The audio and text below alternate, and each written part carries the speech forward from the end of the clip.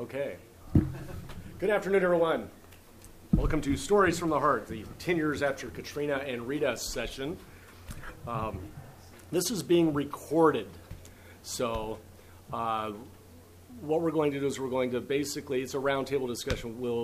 Each of us will present some information about our involvement with the Heart efforts and some background information. Then we're going to open it up for kind of a candid discussion. But how that works with recording then is if you ask a question, they're not going to hear your question, so we have to repeat that question and try to kind of put that together. So Michelle, who's here, is really good at doing that. I am not, but we'll make it work anyhow. Okay, so 10 years ago, 2005, the Gulf Coast was hammered by a couple of hurricanes, almost back-to-back, Katrina and Rita.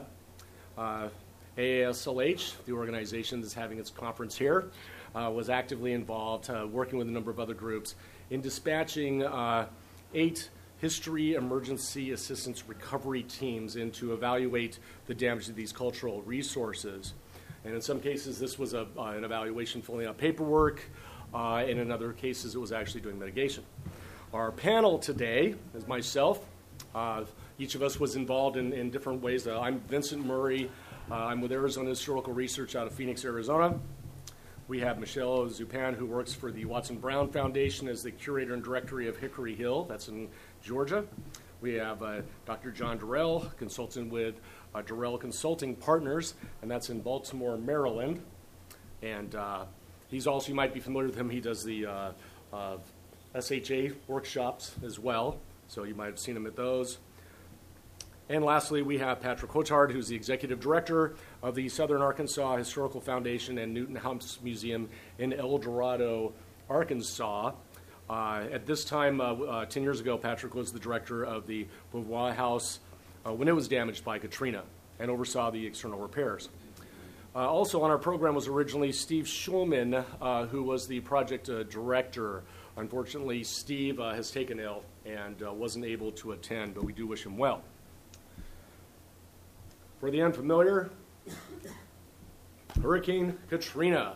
Of course, we probably heard a lot about it on the news. It came ashore early in the morning on August 29, 2005. At landfall, it was rated as a Category 4 hurricane. It had sustained winds of over 100 miles per hour. When it did come ashore, it was 400 miles wide, which, to kind of put in perspective, if you're familiar with your map of the United States, that's almost the width of the state of Arizona. As it made its landfall, the front right quadrant of the storm, which actually had the strongest winds, slammed directly into Gulfport and Biloxi, Mississippi.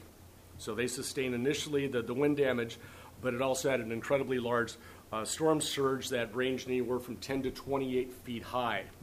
And that was devastating the coastal areas as well through southeastern Louisiana and Mississippi. And then, of course, we've all heard about what was going on in New Orleans. They had the levees there, which I think were around 9 or 10 feet tall, and they had a 28-foot storm surge then basically breaching over the top of that, compounded by the fact that they had, during that same time, 2 feet of rain that was coming down on top of it. So that's where it just basically submerged the city, which was, a lot of it was already below sea level. So the levee breached a number of places, which just allowed the ocean to come in from the Gulf. And then I think there was, I want to say probably close to 50 breaches within the levee. So it wasn't just there was one that you could go in and patch and you could pump the water out, but you actually had a number of them that were patched that required that. According to the National Oceanic Atmospheric Administration, NOAA, Katrina was the most destructive storm in the United States history, causing $108 billion in damage. It was followed a month later by Hurricane Rita, which was also an incredibly powerful storm. I'm trying to do this with my PowerPoint here. Rita was also incredibly powerful. It came about a month later as a tropical cyclone, and another storm that came right after that as well, Wilma, which didn't have as much damaging effect. Those 3 storms within one season were 3 of the 6 most powerful storms that have ever hit the North American continent. So if that gives you kind of an idea of what was going on with that. Anyhow, so about the HART teams, the History Emergency Assistant Recovery Teams. So AASLH, working with a number of other partners, put together 8 teams. They were basically teams of 4, I think with the exception of Team 1 in Louisiana. And they consisted of conservators who would know how to mitigate damage to documents and artifacts, and museum specialists as well that would be able to work on the ground to try to resolve some of the issues and also to try to document some of these things. Like I said, there was 4 teams in Louisiana, 4 teams that were in Mississippi. They were spread out over a month, so you would have a team in one location or the other for a week, and then they would be matched up with another team. The teams were pretty much all volunteers. While some of them were paid by the institutions that sent them in, others were people that basically had the experience but came on their own dime, in a sense, using their vacation time to try to put in the effort. In the case of the conservators, they actually brought their own equipment to do the mitigation. There was money that was provided to help them with transportation costs and to reimburse them with expenses, but nobody was really salaried in doing this. So the people that were out there for 7 to 10 days were really just doing it on their own with little knowledge of what to anticipate once they got there. I was involved in Team 2 that came in, and basically the scenario for getting involved was I received a call from Terry Davis, who was the CEO of AASLH at the time, and she said, "We're putting together these teams. Can you help? Would you be willing to take a week of your time and go in and try to assist us on this?" Now, I'm not a conservator and I'm not a museum specialist. I did start my business and I had some available time that I could work out, and I said, "Sure, I'm not sure what you would want me to do, but I'm willing to volunteer." We had the conference then, 2005, which was in Pittsburgh. At the beginning of the conference, they were talking about Team 1 who'd gotten into Louisiana. We were provided in both Mississippi and Louisiana a motorhome and a minivan that we could utilize because you couldn't find hotels because, everything's damaged. Hotels, if they were available, were filled up by FEMA employees and other government institutions, et cetera, that were there on the ground. So the motorhomes would provide you a place to live, and then you would also have this minivan that you could travel with. So we received the report back early at the beginning of the conference that Team 1's hit the ground, they're working, everything's great, everybody's getting along, it's wonderful. Then Rita comes in while they're still there, and they lost communication with them, and we weren't sure what was going on. I was hoping to, everything was okay, and was just trying to find out what to anticipate, and I'd gotten back from Pittsburgh, and I got the call, and they said, "Well, we found Team 1, everybody's okay. The motorhome is waiting for you at a gator farm." I said, "Gator farm? Wow, I hadn't really thought about gator farm. I have a lot of mosquito repellent. I don't think that's going to work for me." So that was pretty much kind of my level of preparedness for this, of not really being sure what to anticipate. But I flew out to Baton Rouge, set up a schedule to meet with some local museum people from the Louisiana State Museum Association, set up an appointment with FEMA, drove up to the airport, picked up a person at Baton Rouge, picked up another one at the New Orleans airport, and then came back, picked up another at Baton Rouge, assembled my team, met with FEMA, who told me right off, "You can't get into New Orleans because the military's got it blocked off." I said, "Well, I was just there yesterday picking up one of my team members." They said, "Really? And you didn't have a problem with snipers?" It's like, snipers? Are you kidding? It was really kind of into this Wild West kind of mentality thing of not really being sure of what's going on because nobody really knows exactly what's going on. Communication was very sparse. I had T-Mobile, which only worked when the military was in the area, so I could make a phone call if a military convoy was going by. And we all had different cell phones, and you never knew what was going to work and what wasn't going to work. Most of the places we went into, they didn't have electricity. I left Phoenix, it was 105 degrees. It was the high. The low, I think, was something like 92. I think it was a little less than that. I think it was 82 at night. But getting into New Orleans where it was like 95 degrees, and at night it was like 92 degrees, I was miserable. I came from a hot place, but I wasn't used to that level of humidity, and I could just imagine what people were feeling themselves, not having any type of electricity to put on fans and everything else. It's not like everybody has generators, and it's just a very sticky and unfortunate environment. So once we met with FEMA, we came up with this game plan. We would go over the list of all of these museums and cultural resources in the area, and we would drive out and we would try to make contact with people and see how they were doing. So our first day we went out to the plantations, and only to discover that the plantations really hadn't been hit very hard. Their biggest thing was that they were in fear of losing all of their tourism industry for the summer because there were no hotels that anybody could actually stay in. So we decided we would try to come up with a different scenario, which really was going down a list and cold calling all of these different cultural institutions till we could get somebody on the phone and talk with them about any types of problems that they had. And if they said, yes, we have a problem, we need your help, we would drive out to that location, and on the way we would try to pick up any of these others that are on the list that we could identify in the map. So we would try to get into one location, work with them to mitigate problems, but also try to take photographs and fill out documentation on anything else we could find since we just happened to be in the area. Now we were provided magnetic signs that we had on the doors that basically said what we were doing. They were stolen the first day we were there, so that didn't help. Most of the people that we talked to didn't really realize what we were out there until we were explaining to them. And one of the real issues was that they couldn't do anything about their own cultural institutions because they were trying to do stuff for their families and their homes. I mean, they were suffering the same way with their residences that they were suffering from with the museums and libraries and everything else. So they were very challenged on this.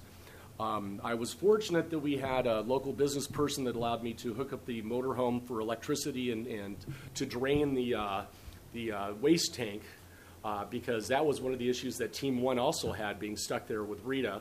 In fact, they actually abandoned the motorhome and moved in with some of the people that lived there, which kind of became a problem for them too because people were getting short on food and everything else. I mean, you couldn't just go out and shop and find things. There weren't restaurants and things in that order. So as I was taking the teams out to do these, I was trying to identify places you could get gas, roads that would be open, roads that would be closed, that kind of thing. Just really getting logistics together because we didn't know. There was nobody out there to tell us anything, and was hoping that would work out best for us. By the time we were finished a week later, we had basically done assessments on 27 institutions and done mitigation, basically worked on specific collections to remove mold or dry out documents and that type of thing on about a half a dozen, which doesn't really seem like a lot, but we were kind of setting up the footwork for what the next people would be able to do and how they would go about doing that. So I felt it was a pretty good accomplishment. After all was said and done, I just went home. I turned everything over to the next person who came in to replace me.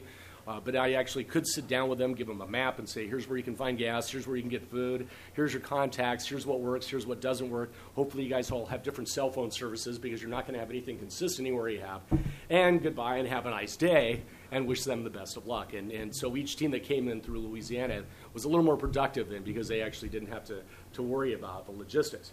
Now, I was just the guy that gets the phone call to kind of run it. There was a whole backstory about how they came up with this idea of doing these heart teams, and the person that could probably tell us the most about that will be the next person talking, which is Michelle Zupin. So I'll just turn it directly over to her.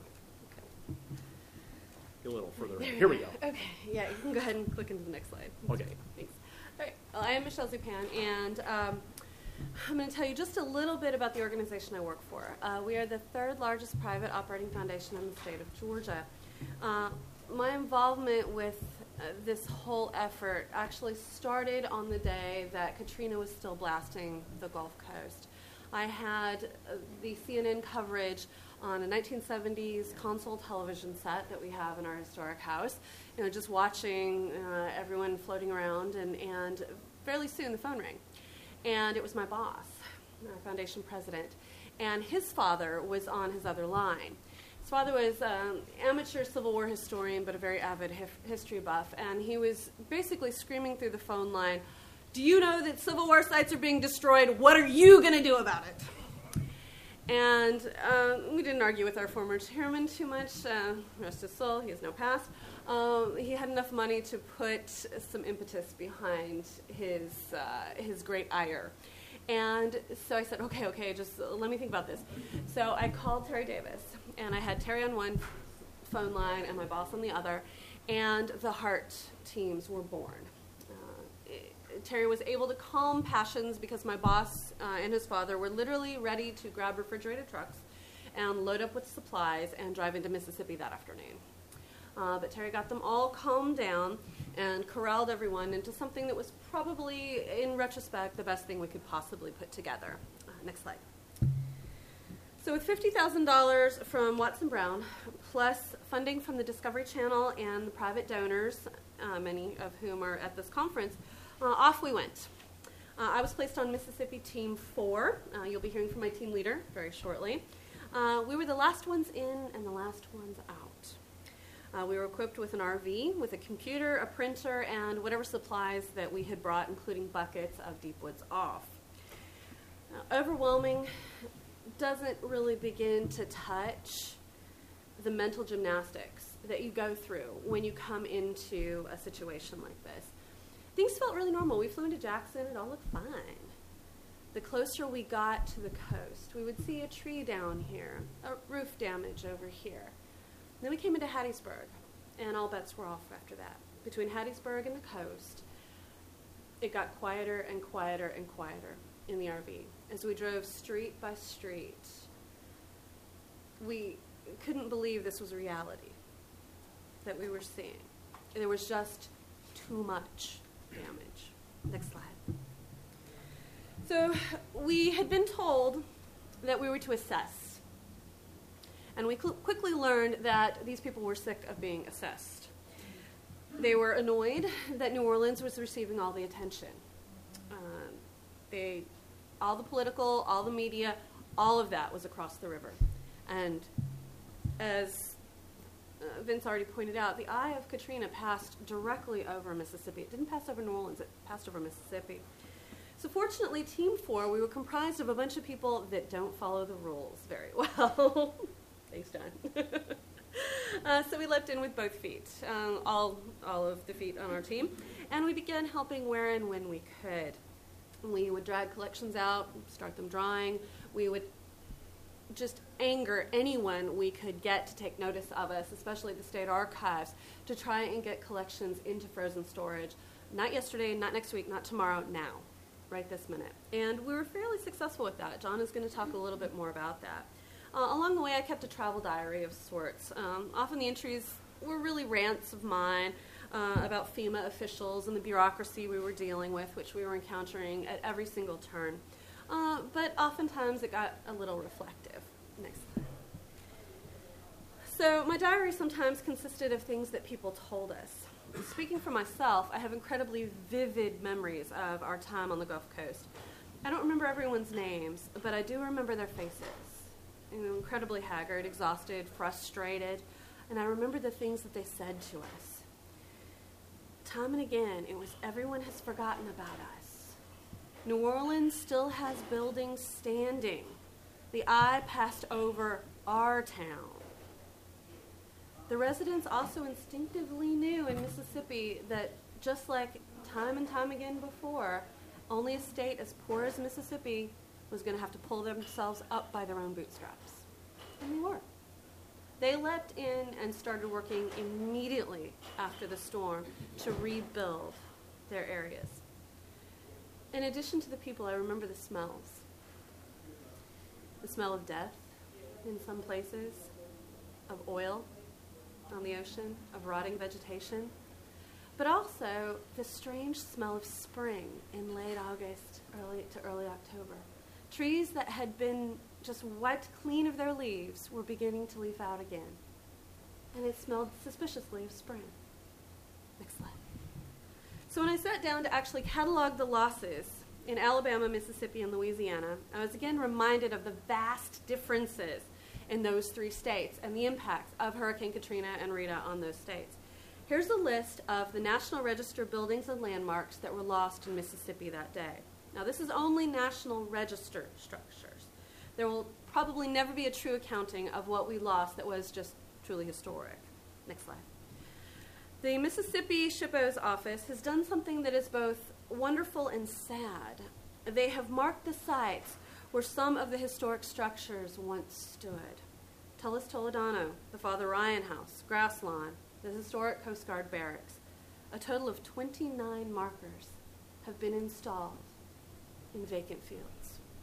Next slide. Alabama, often forgotten in Katrina conversations, was not spared the actual wrath of the storm. They lost 2 wonderful National Register structures and a few dozen non-National Register buildings. They also had significant damage to historic towns and structures, including those that float. Next slide. The USS Alabama, docked in Mobile Bay, developed a 6-degree list. Not an easy thing to correct in a battleship. Bayou La Battery, which you might remember from the movie Forrest Gump, was an incredibly historic fishing, crabbing, and shrimping village, made famous in that movie, and it was nearly wiped from the map. The photos on the right of the boats, that's all Bayou La Battery. Okay, next slide. Louisiana didn't keep a tally, oddly enough, of what they actually lost. I couldn't find it anywhere. These I pulled from a website of lighthouse aficionados. Both of these were National Register lights. The Chandelier light, which is the one on the lower right here, was actually rebuilt from a previous storm. So that was reconstructed in the 60s. Next slide.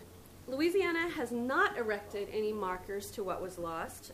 Instead, they put up a lot of black granite monuments that look just like this at cemeteries, universities, and in other locations throughout the state. Next slide. We were really ill-prepared for this, and in many ways, we are still ill-prepared.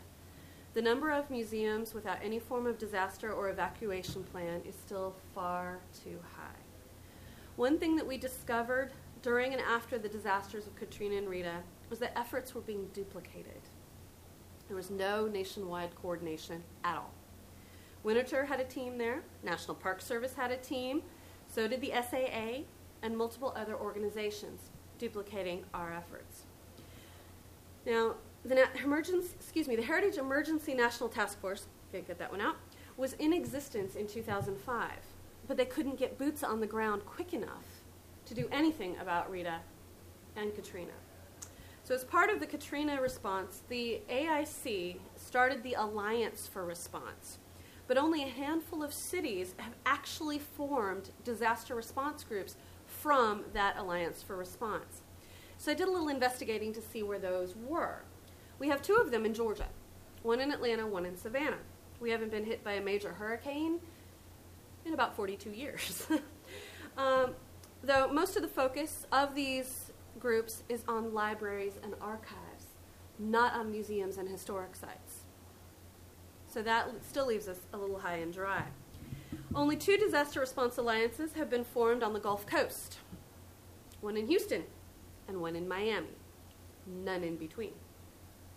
When I looked for anything directly dealing with the recovery of cultural materials on the Louisiana State website, I found a disaster response plan, dated 1999, and a draft report of the recovery of Katrina-damaged buildings, dated 2013. Nothing updated since. Mississippi has been much more proactive, and I give them a lot of props for what they have done. It's all come through MDA, from the Mississippi Department of Archives and History.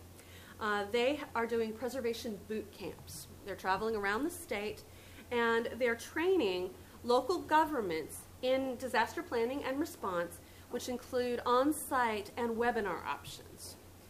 They are addressing the needs of cultural institutions. We have no data on who is actually attending these, however. Next slide. I recently returned from the Gulf Coast, a Katrina plus 10 visit, if you will. And we're still not ready. If a hurricane hits tomorrow in the same area, we're still not ready. In Mississippi, that had a 30-foot storm surge, sites that were destroyed near the beach have been reconstructed, but not so much as a foot higher than they were before. It's not going to help in a 30-foot storm surge. The municipalities have added some really unsightly pumps and drainage channels that run from neighborhoods right to the beach. Beaches still have tar on them from the Deepwater Horizon disaster that followed just a few years on the heels of Katrina. In Louisiana, they're trying to mitigate 100 years of bad engineering to reinforce levees, to redirect water, and to dredge sediment. Rebuilt structures are not much higher off the ground than they were pre-Katrina. A few more places have hurricane shutters, but those don't help with flooding. So we must not only get better at responding to disasters, we must get better at preparing for disasters. So I'm going to turn it over to John Durrell. He was the team leader for Mississippi Team 4, and he's going to look in depth at one of the sites that we worked with. Thanks, Michelle. So Team 4 arrives in Mississippi, down on the Gulf Shore, a month after the storm.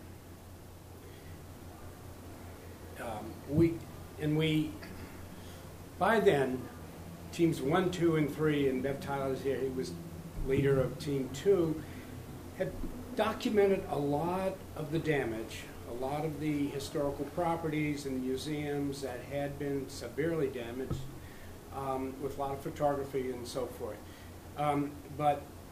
So in a way, we're kind of checking up, cleaning up, but oddly enough, nobody had actually gone into Pass Christian. Now, Pass Christian is a town along the Gulf Coast that runs about 3 miles along the coast and then inland from there. And to give you a sense of the extent of damage, every building for 3 blocks inland was destroyed. Beyond 3 blocks, you then got buildings damaged here, damaged here, damaged here. So this is City Hall as we found it in a FEMA tent a month after the storm. One of the other things that at that time there was no way of knowing where historic properties were or getting in touch with the people who are responsible. The Pass Christian Historical Society is an all-volunteer-run organization. They don't appear on some master list. Now they do. MLS is now kind of tallied. But at the time, it was going into a place and saying, are there any historic properties around here that we could have a look at? So next slide, we went into the FEMA tent where we had lunch. Sue Blackney, one of our conservators, is there on the lower left. And we just started asking around, and we discovered the Pass Christian Historical Society had been destroyed, and we got the names and were able to track down some of the volunteers, including the board president, and got them to meet us at the site of the Historical Society. Next slide. So this is a picture of the Historical Society before the storm. This is a 1920s era bank building that they had preserved and set up their museum in. It opened as the Historical Society Museum in 1989. Pass Christian is a kind of a resort community and a small commercial port and fishing port, mostly tourist resort. Next slide. This is the way we found the Historical Society. So the bank building, you can see there the slab that Michelle and the board president are standing on. That was the floor of the bank building. The only thing that survived was the bank vault, where they had stored some of their collections. But this was a month after the storm, so the material had been sitting in the bank vault for a month in 90-degree weather, soaking wet. So a lot of damage and a lot of mold. Next slide. This is the kind of the condition inside of the vault at the time. Next slide. And here's Paul Messier, one of our conservators, getting ready to go in and bring the material out. The volunteers who took care of this place had been dealing with their own disappeared houses and their scattered families and their own struggle. They hadn't had time nor inclination they were so demoralized when we started talking to them about the Historical Society. Basically said, that place is lost. We don't have time to deal with that. But we encouraged them, and with our offer of manpower and advice and actually getting there and doing it alongside of them, they were able to step up and help. So next slide. So here's Michelle. We took the materials out of the vault. Fortunately, we had nice dry weather for the 4 or 5 days we were there. We were able to spread it out, let it start to air dry. Next slide. Here's some of the materials that came out. In the scheme of things, it's not really highly valuable. It might not measure up to great collections in other organizations, but this is what they had left. They had newspapers, some documents, some ledger books, some records. Ironically, one of the pieces, the next slide, the headlines from Hurricane Camille. In 1969, the last major hurricane to hit the Gulf Coast. An important historical event in that community's history. Next. So we're able to get the Mississippi State Archives in Jackson to send a team down in a station wagon, box the materials up. It was taken back up to Jackson, frozen, and then later treated by conservators. And about 2/3 of what we were able to salvage has now returned to the Historical Society. That's what they've got left of their collection prior to, and so 2/3 of the vault is probably 20% maybe of their collection survived the storm. Next. We were happy to, our team received lifetime membership in the Historical Society. They were very grateful. Ironically, okay, so next slide. This was one of the pieces that we salvaged. It talks about their annual tour of homes. And this happened to be from 1989, when one of the homes featured was their newly restored museum building. Next slide. The annual tour of homes. If you go to the website, you can still see a list for the annual tour of homes. But the catch is, many of them aren't there anymore. This is a 2.5-mile historic district that stretched along the shore. Prior to Katrina, there were 135 listed properties within the historic district. 70 of those no longer exist. Next one. So, Pass Christian has lost a lot. They were able, with FEMA money and property insurance, to build a new historical society on the same location. So it's a nice building. It's not historic, but it's a nice building. They're starting to rebuild the collection. They still get things from families in the area. I talked to Bruce Stinson, who was one of the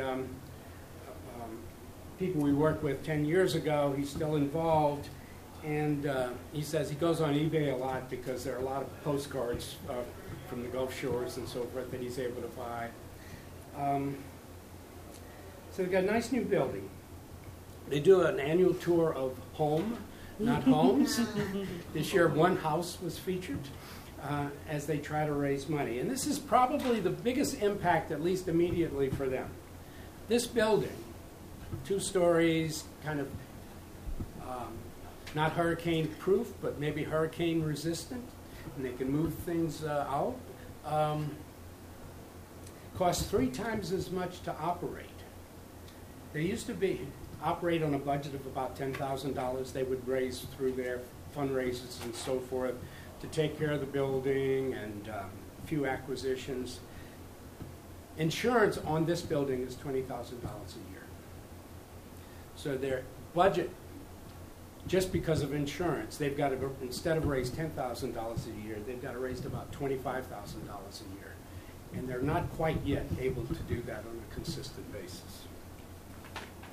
So to recap, they've lost a lot. They've got a new building.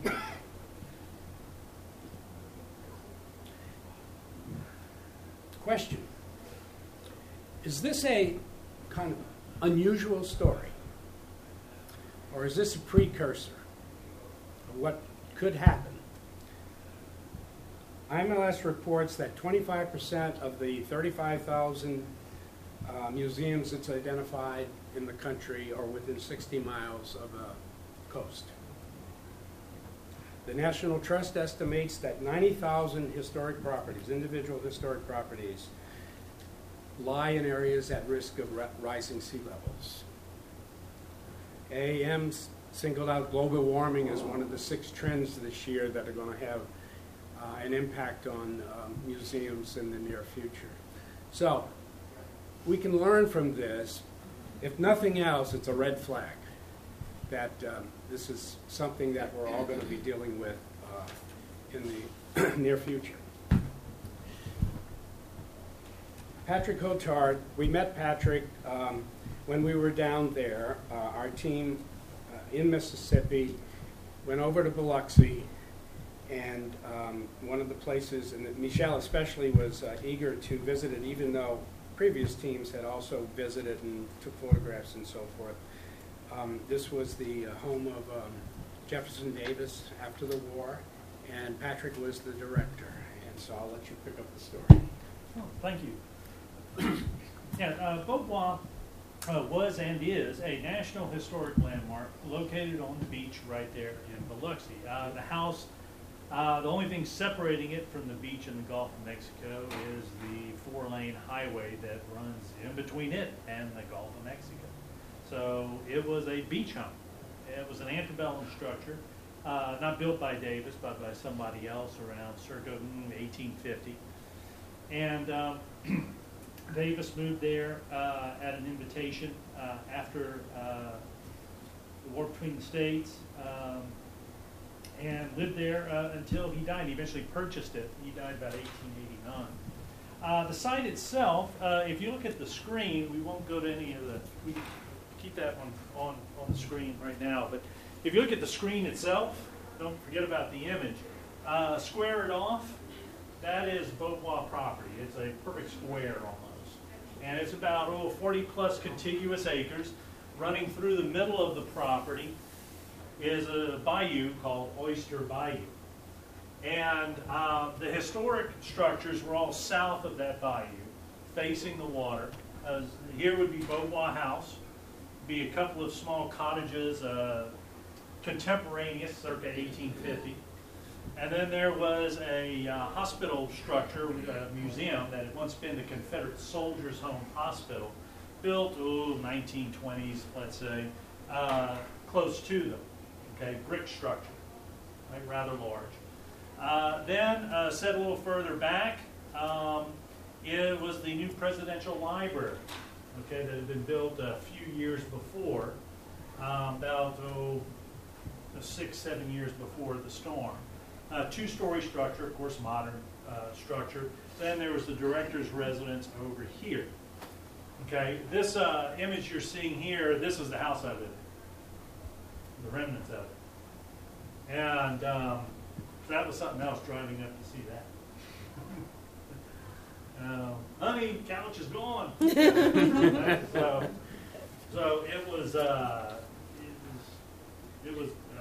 very, very interesting. So, Patrick, could you just yes. kind of say you had to evacuate, right? Yes, I was not there during the day of the storm. I evacuated late on the afternoon the night before, and I evacuated to the east.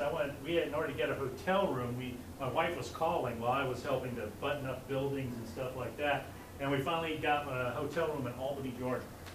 Anybody here besides me know where Albany, Georgia is? Yeah, actually a very nice town. Their downtown's actually quite nice if you haven't been there. Point is, it's not next door to Mississippi. Yeah, I drove right out of the plane. At 2 in the morning.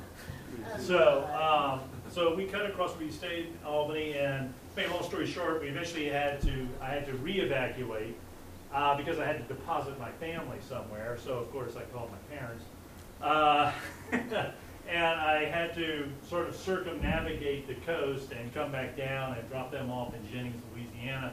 And then my brother got in his pickup truck, and we went back down to the coast a couple of days after the storm, and bringing supplies with us. And so my security chief had already gotten back, and my maintenance chief had stayed because he lived in a house somewhere where it was relatively safe to stay. And I almost stayed, actually, and I wouldn't be here today if I had. I'd be floating out here somewhere. So So that is, there are also some additional structures on the back part of Beauvois' property. And what happened was with the storm, the Gulf of Mexico decided to move, right? So the Gulf of Mexico came up onto the property, brought everything with it, including all the beer cans from the convenience store next door, all right, and the remnants of that convenience store and other structures and buildings, parts of casinos, right? And it came onto Beauvois' property, and then the Gulf of Mexico went back home, right? Well, it didn't bring all that with it. It left it where? At Beauvois. All right, y'all remember the images. So we had a debris field, okay, and not just our debris. All right, and in some places it would have been several feet high. Okay, so the debris field is about, I'd say, roughly half of the property. There's debris everywhere, but as far as a contiguous debris field where you could walk across it, about roughly half of the property. And in several places, several feet deep, within the debris field were artifacts from the destroyed first floor of the Presidential Library. Now, this library had been built to specs based on the previous hurricane, right? So it wasn't just a thrown together thing, right? He had used the specs of the water levels, right, to build that, and that was, what was that good hurricane? Camille, right? Yeah. So that was in the late 60s, Hurricane Camille. Very powerful storm, but very compact, right?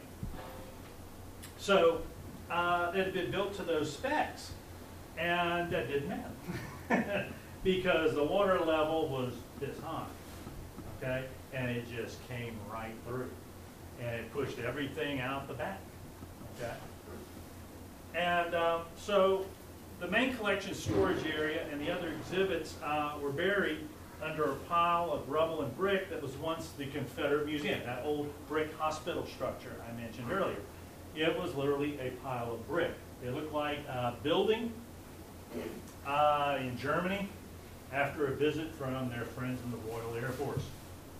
Okay, if you've ever seen that footage, you know what I'm talking about. Okay? People who had been in Vietnam, okay, and people who had been in Iraq would make comments, wow, this is like Iraq, in terms of the damage level in certain areas, okay? When a Vietnam veteran tells me it reminds him of a B-52 strike, they don't joke about those sorts of things, all right? So the damage level is, in certain spots, was truly tremendous, but as they can attest, you would go 3 blocks deep, right, into a community, and be total devastation, and then you'd go another block, and the guy's in his yard mowing grass, right? And he has a few shingles off of his roof.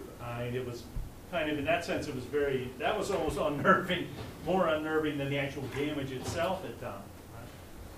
Right? Okay, so our collection that was in the main storage area in the Confederate Museum is buried under rubble. A lot of the exhibits, some of the more important things we were able to get out of those cases, we sort of triaged, and we brought them to the second floor of the Presidential Library where they were saved, okay, and undamaged. So, what's the problem? What's going on? Well, when we get there, there is, Beauvois House is severely damaged, which you'll see in a minute, and the 2 cottages, historic cottages, are obliterated. I mean, they're just gone. They're like this. Okay. Completely obliterated. So the first thing that happened after the storm is that one, you're having a hard time communicating because cell towers are down. Okay? And number 2, when you're on the site, you're in the 19th century. Okay? There's no electricity. There's no gas. There's no water. If you wanted to go buy gas, you can't because there's no what? There's no electricity. The gas pump at your gas station runs on electricity. No electricity, no gas. Okay? It's in the tank. Right? I was like, give me a bucket, somebody. Right? Okay? So, there's no gas, there's no water, there's no electricity. And the military is trying to close off streets. The National Guard, right?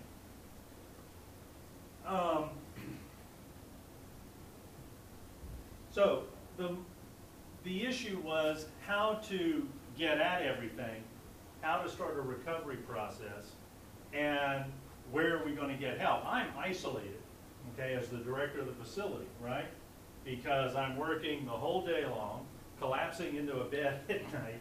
Well, actually, I was sleeping on a table the first couple of times on the second floor of the residential library. Then I moved to a building on the back part of the property. It was actually a house. And we got it sort of fixed up, and I could move in there and crash at night. But I don't know what AASLH is doing. I don't know what the NEH is doing. I don't know what the Humanities Council is doing. So we're working very hard, and it's like I said, there's no leaves on the trees, and it's 100 degrees, right? Very, very hot. And they show, where we all? Y'all in a van? Or We're in the motorhome. You're in the motorhome. Yeah, the motorhome. We didn't have the van. Like, man, what are the tourists doing here again? I didn't know who this was. And so they start getting out. You were the great one. And they say, well, we're here to help. And these two teams that visited, Michelle's team was one of them, were a great help because they said, look, there's money for you that you can get, emergency grants from the NEA and the National Endowment for the Humanities that can help you pay for supplies and to maybe pay a salary for your curator because you have no money coming in. So they were great in terms of, they actually sat down, one of the teams, they sat down at the laptop and started typing in and filling out the form for me because I had nothing. It was great. And so the funds that came in allowed us to help us pay for the salaries going through the next year, okay? And that was immense help to us, and we were also bringing in eventually some assistants to come in and help our curator.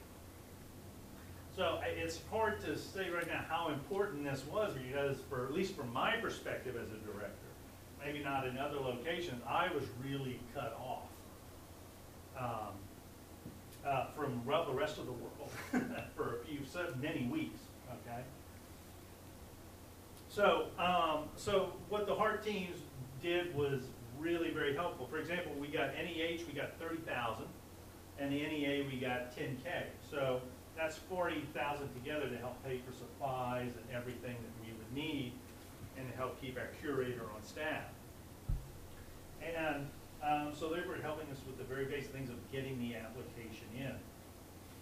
And this was very difficult in a modern world with computers and online things, and you don't have any of that. Okay. So this is one of the few times I missed my mom's Underwood typewriter. Right? So, does everyone know what an Underwood typewriter is? I asked my students in my college class who Steve McQueen was, and I got nothing. And I was upset the whole day. So contacts made with the Heart team members provided us with individuals such as Michelle, who liaised with our institution for much larger grants, such as our grant institution of getting $250,000 from the Watson Brown Foundation, which was immensely helpful to the institution in the first few years after all of that occurred. Additional assistance came was, for example, later on in 2006, a person from Mid-America Arts and Life named Leslie Zabilik, who's now, I think, with the Heinz Center up in Pennsylvania, came in and she assisted us with a future interpretive plan, which is a requirement that we needed for an IMLS grant. Okay, right? You got to do the bigger grant, so you got to jump through more hoops. Right, and so she came in and helped us out with that. And also the IMLS grant would continue that curator's funding, collections-related funding that started with the NEA and NEH grants. All right, how am I doing on time, by the way? Is it bad? Or? Okay, all right. So we got that grant, and that helped bring the organization through 2007. This was after I left, but through 2007 to help them pay for these curators and the assistants to help recover and restore these collections. And that was, I think, about around $45K we got on that. It also helped pay with the new library schematics from our architect. Okay? So just an example of some of the institutions that showed up to help us was Savannah College of Art and Design, SCAD, right? I still got the hat. St. Olaf's College, where is that? Minnesota, Wisconsin? Minnesota, right? Right, the Canadian Navy. Yeah, they parked their ship off the coast and they lightered in part of the crew, right? Like 20, 25, maybe more than that, maybe 35 members of the crew. And we put them to work and they cleared rubble out of a section of the presidential library with us. And they were great. I mean, they got right to it. And this is just a few. I mean, we had college students. We had all kinds of volunteers from tourism groups, national tourism organizations. Let's go through a couple of the slides here. So that was the house I was living in. This is another view of that same house. This would have been the front porch. And so you can see the devastation. You also see all the plastic paper bags in the trees. Right? Convenience store has lots of what? Plastic bags, right? Okay. So here we are underneath Beauvoir House. Here's one of the men, I think it's one of our board members, working on that. See, we salvaged some lumber and we were starting to stack it up and trying to triage and organize everything. And this is the corner post of Beauvoir House, and then beyond it, out here, would have been the porch. Okay, that would have had its own brick pillars, right? And that just got totally destroyed. So they got ripped off. Next one, please. This is another board member, one of my employees, great employee there, Quentin Kirsten, helping us out. And we're looking, you see some of the bricks from the destroyed post out front were thrown underneath Beauvoir House. And here we are just trying to check on underneath everything to see if everything is sturdy from a structural standpoint. Next one, please. This are the giant, how many people have been to Beauvoir House? But you have? You have? Well, you know they have these large pocket doors, you know, like 10 feet high, right? They're separating the house, and you can see here, taking this photo through the doors, you can see this is where part of the roof got ripped off. Because the roof comes down over the porch, and it's all intertwined, right? It's interconnected. So when the porch goes, it took a little bit of the front roof with it. Okay. Next one, please. This is some of the collections from the house, right? So you open up holes in the house, and the winds and the water come in, and they wreak havoc with all of that. So here's some damaged framed items, pictures, some of the damaged furniture, these sort of ottomans that they used to have there in the center hallway, which we know something like that was there, pardon me, from some very old photographs of Beauvoir House. So the Davises had that sort of ottoman. Next one, please. Here's another, this is a better picture, showing Disaster Palooza, right? So this is here, this was part of the front, the balustrade, right? On the porch of the house, which we found laying out there, and we moved it in there temporarily. And then you see more furnishings damaged. See some of the legs missing from the chairs, things of that nature. So lots of damage. Portraits are still up on the wall, but they're damaged as well. Next one, please. The frescoes, right? Surface frescoes in the main parlor at Beauvoir House. Well, once again, that roof has been taken off, right? You can see parts of it, right? So the roof is taken off and ripped. And so it just takes it and it is like that, right? Okay, next one.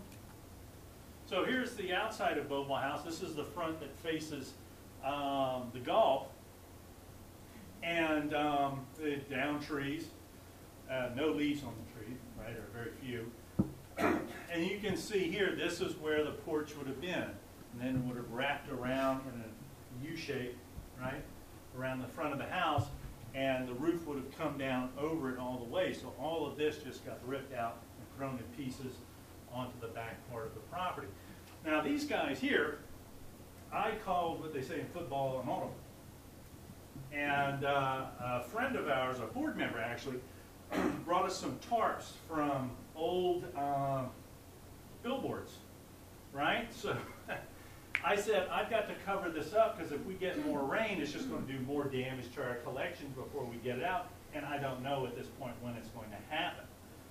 So I went down to, I think it was the parking lot of the mall, which is on the beach, okay? So Dillard's got wiped out too. So I go down there, and all of the guys from the power companies are there, right? When they're not busy doing, restoring power and stuff, they're taking breaks, getting lunch, right? Those sorts of things.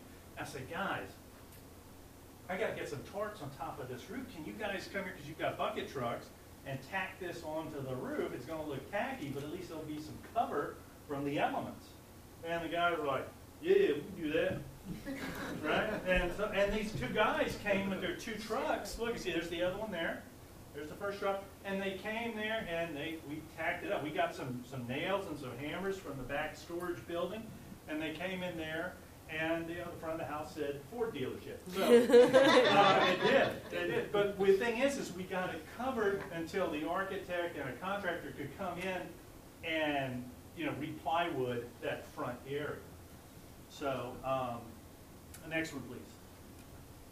I got heat from that from some of my board members. What are you doing there? It's like, look, this is temporary. I know it looks tacky, but maybe we can keep some of the water out if we get rain. We're actually very lucky because the first 2 months we got almost no rain. Right? How am I doing? Is this for 2 minutes? I'm going to stop. Anyway, this is more repairs. Next slide, please. And same thing. Next slide. This is us. One of my board members decided to build steps. I wanted to do a ramp, and we worked all day, and we built steps onto the front of the house. And next one. And this was what the presidential library looked before. All of this got wiped out, and this is the front of Beauvoir House with the see that, and the steps so we could get in. So I'm going to shut up now. And one of the things that John touched on as well is mitigating mold. That was one of the things that I hadn't really thought about. We had the conservators there that could give me some great advice about being careful about mold. We were in Slidell, and I walked into one of the buildings and forgot my mask and almost got sick immediately. The big issue too was, I could feel it coming on, and I stepped back, and I was only in there for a few seconds, and I got sick. And the thing that occurred to me was, now what am I going to do? I'm responsible for my team that's here. I've got to drive them out. I can't get to a doctor. I've got no place I can go. So for the next 2 days, I was fighting off this lung infection thing that I developed almost immediately. When we were in Erath, we got there a couple days after Rita. They had 2 feet of water that ran into the museum there, and they had a display case that had baseball memorabilia, and it looked like spiders had taken it over. So within just a 2-day period of time from the humidity and these mold spores getting in there, it was just like poof, and it was just white with all of this mold growing inside these things and mold on all the walls and everywhere else. So you had this issue. In fact, I was surprised looking at some of the conservator pictures where they didn't have long sleeves on and things like that.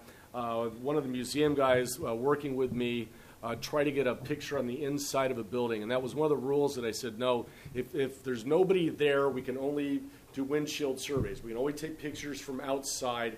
We don't go anywhere near a building, whether the door's open or not, because I don't want somebody to think they were looting or anything like that. But he decided he'd hang over inside the building to get a picture.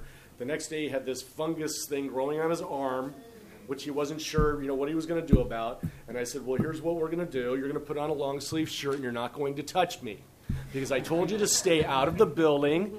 I'm not going to get an infection from this. We have no doctors here, and you're just going to have to take that home with you.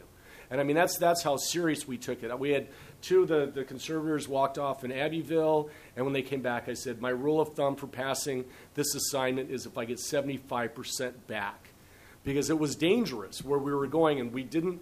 The idea was you never lost eye contact with the rest of your team in these areas. When we were in Slidell, we were trying to find an archival collection that had been identified by the curator of the Guardians of Slidell Museum.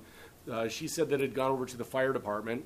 So I went to the fire department to find out where it was at. Now, the building on the outside really didn't look like it had changed much, but the entire inside of the building was gone because it had drywall. And, of course, with this water surging with the drywall, that was just gone. So this building was just a skeleton. And there were some people in there trying to clean it up, and I said, well, I'm trying to find out what happened with this collection. And I'd left the two conservators with the curator, and I had the museum guy with me, big fella, walking along, and they said, well, you might want to go over to the police department and ask them. I said, well, okay, where's that? And they pointed it out, and I walked over to the police department. I got there, and it was kind of the same scenario, new 1970s, 80s building, and it's completely gutted, and it's just the frames of the metal framework and stuff inside it. And I said, well, I'm trying to find somebody who's an authority figure here that can help me out with this. And they said, well, you need to talk to the police. I said, well, where did I find the police? They said, that hot dog shack over there. So I go over, there's a hot dog shack, and there's a police officer behind the counter. And I said, well, I've got some questions for you. I'm not sure if I should ask you the questions or just order a hot dog. He said, well, this is kind of what we've been reduced to. And before I could ask him what had happened to the collection, a gentleman pushed me out of the way and said, I need, to the police officer, I need you to come over to my house. My neighbor just took a shot at me. And the police officer said, well, you guys are going to have to resolve that issue among yourselves because I'm the only person here. And at that point I said, well, if he's not able to help me, we're just going to kind of drift back here and finish up what we've got and head out. Because, if anything had gone wrong, there was no police protection. There was nobody you could call. There was no hospitals. There was none of these things that are, we kind of take for granted because they're easy to find. You couldn't call 911, and if your phone worked, you're not going to have anybody showing up either. So you were kind of on your own. So we had to be very careful about what we did. We had to be very careful about not getting injured because that was going to be very problematic. And we had to be real careful about dealing with anybody who might be a little bit crazy out there. And there were a lot of crazy people out there. So that was another factor that we were kind of tying in as you're trying to work with your stuff and you're looking at this devastation. You're also having to pay very close attention to things like mosquitoes and apparently alligators, which I hadn't taken into effect when I was there. So questions or comments or anything like that you guys have, like I said, because we're recording this, we'll have to repeat the question back so we can hear it. So I was interested to hear you say all the organizations that tried to send help and teams in, but there was no coordination. Has there been any lessons learned from that? So for the next disaster, there would be less duplication? Okay, for the purposes of the recording, she's asking about the duplication that we experienced going in with all the different organizations, and if anything has resolved since then, if there's more conversation. And the answer to that is no. The AIC trying to get these disaster response networks, we have the two in Georgia and things like that, they're still really not talking to each other, and that's really kind of unfortunate. I have a little bit of an update on that. Oh, good. I was the acting president of Heritage Preservation before the organization now moved over to mostly working with AIC at this point. So two things. One is that the Heritage Emergency National Task Force has actually moved over to being run by FEMA and the Smithsonian Institution. And Lori Foley, who has been working for years with Heritage Preservation, is becoming the head of the Heritage Emergency National Task Force. And so I think that there will be some more coordination there. The second thing is there have been about 20 of the Alliance for Response organizations started in various cities, and there are grants in for one to happen in coastal Mississippi in early 2016, and there's a grant in for one to happen in the New Orleans area, hopefully in 2016 as well. So moving slowly, but it's moving. Now you're going to have to repeat Yes, that, I'll have to Michelle, repeat so all of that that. you Let's can- see. Okay, so the Heritage Emergency National Task Force is now umbrellaed, if I'm understanding right, under FEMA and the Smithsonian. And just in a nutshell, there are 20 of the Alliance for Response organizations throughout the country, with hopefully, if everything goes well, ones forming in Mississippi and New Orleans. And we did put together a little bibliography if you don't have a disaster plan for your museum. Here's some tools for that. We didn't show a lot of disaster porn today intentionally, but there's a whole bunch on our Flickr site. So the link to that is there in case you are a disaster porn junkie and want to see just what we saw. It's all there. So, yes, and thank you for the update. I do want to address the acronym of AIC because we've used it a few times. It's the American Institute of Conservators. Right, so when we said that a few times, but nobody really clarified what exactly that was. Just one thing, as a follow-up to what the Hart teams did and everything, I met, we're going one visit with Debbie Hess-Norris from Winterthur, and they put together a grant application, and Andrew Mellon Foundation gave them over $400,000. And they recruited a team led by Catherine Williams from Austin, Texas, a conservator. And they brought a lot of students, grad students, I guess, from the Winterthur program down to the Mississippi Gulf Coast. And they worked with not only our institutions, but others. And they worked in Jackson, Mississippi in the summer of '06 as a team, working on all of these damaged artifacts and everything. It was very, very impressive what they did and what they put together. They restored the paintings, portraits at the Beaubois House in '06 and '07. And the grant paid for Williams and her expenses and I think the travel and everything like that. So it was, and they also did workshops for citizens about taking care of their own collections, their family photographs, things of that nature. So it was very impressive what they did, and just all the help given by the people here at this table with me and everyone else at Winterthur and the agencies that step forward with grant funds like IMLS, NEH, NEA. I probably haven't said this to everybody, but thank you so much for all that you did. We see each other and talk intermittently, and but it really was wonderful what they accomplished and what they did. And I think it's really wonderful what they did to help us respond.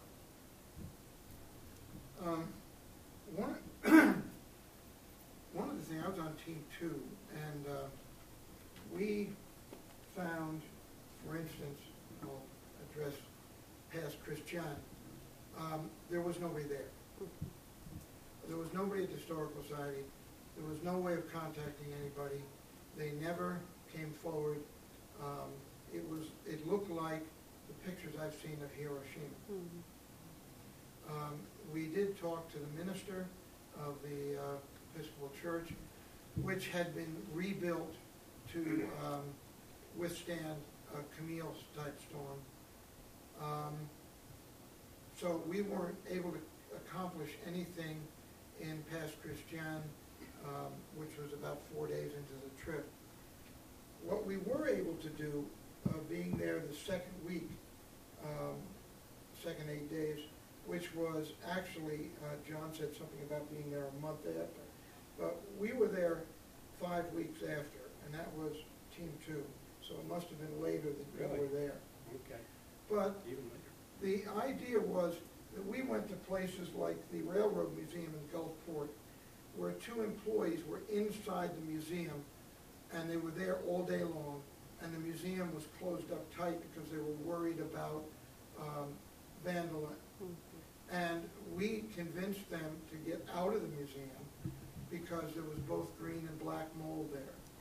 So a lot of what we did on Team 2 throughout the area was to convince people that, number one, they had to do a lot of triage work and use a lot of equipment that they didn't really have at the time to protect themselves, and that the most important thing was to protect themselves. We could not convince those 2 men to leave the Gulfport Railroad Museum. In Pascagoula, the museum there, they didn't even remove things off the wall that were original documents because they weren't sure that they were allowed to, and things like that. And we did convince them to get the stuff over to the library, which they did eventually move. And in Biloxi, the Fire Museum, we bought approximately $300 worth of T-shirts, hats, and stuff from the Biloxi Museum just to help to support them. The fire chief, who was also the head of the museum, had lost 17 citizens of Biloxi, and he knew them all personally. So he was going through PTSD at the same time that he was trying to show us the museum and what had been destroyed there.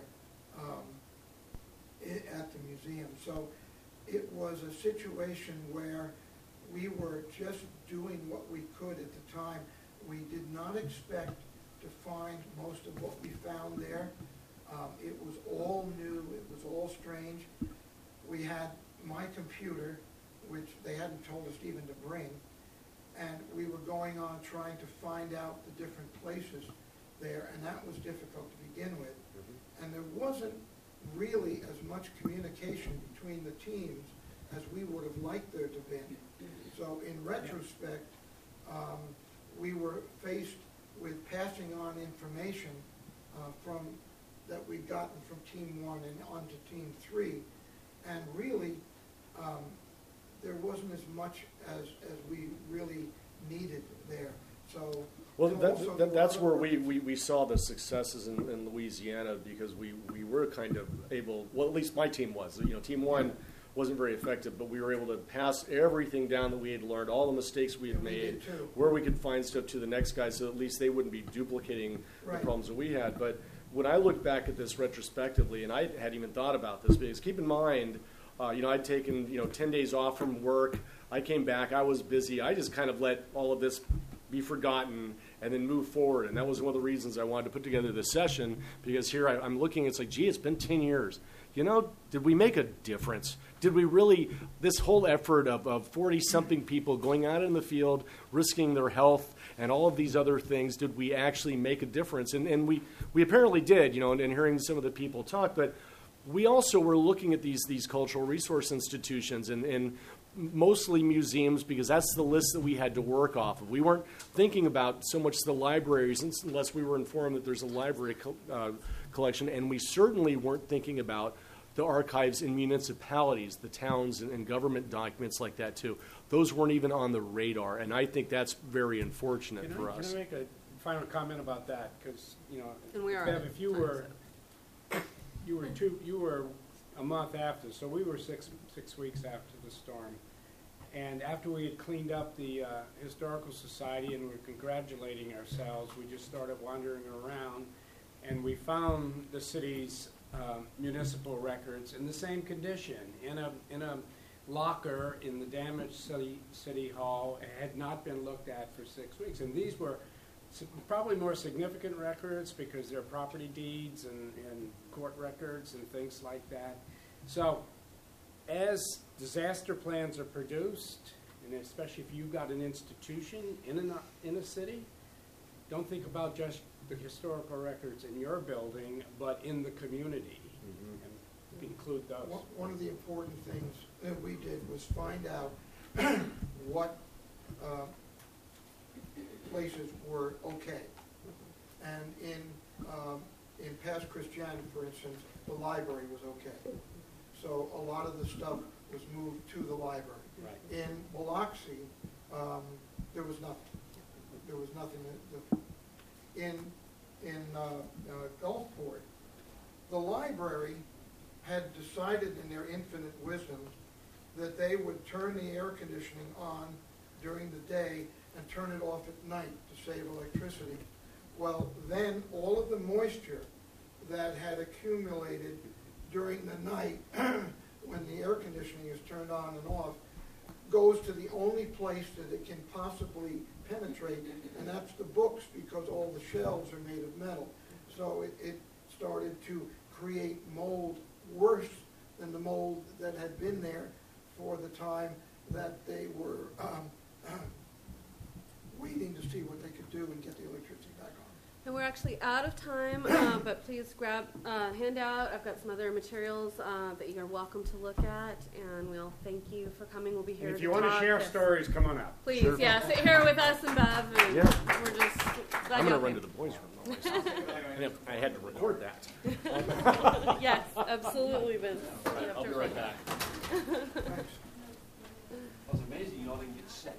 I mean, from the mold. That sounds like that was tremendous. It was really fuzzy. It was really We had fuzzy.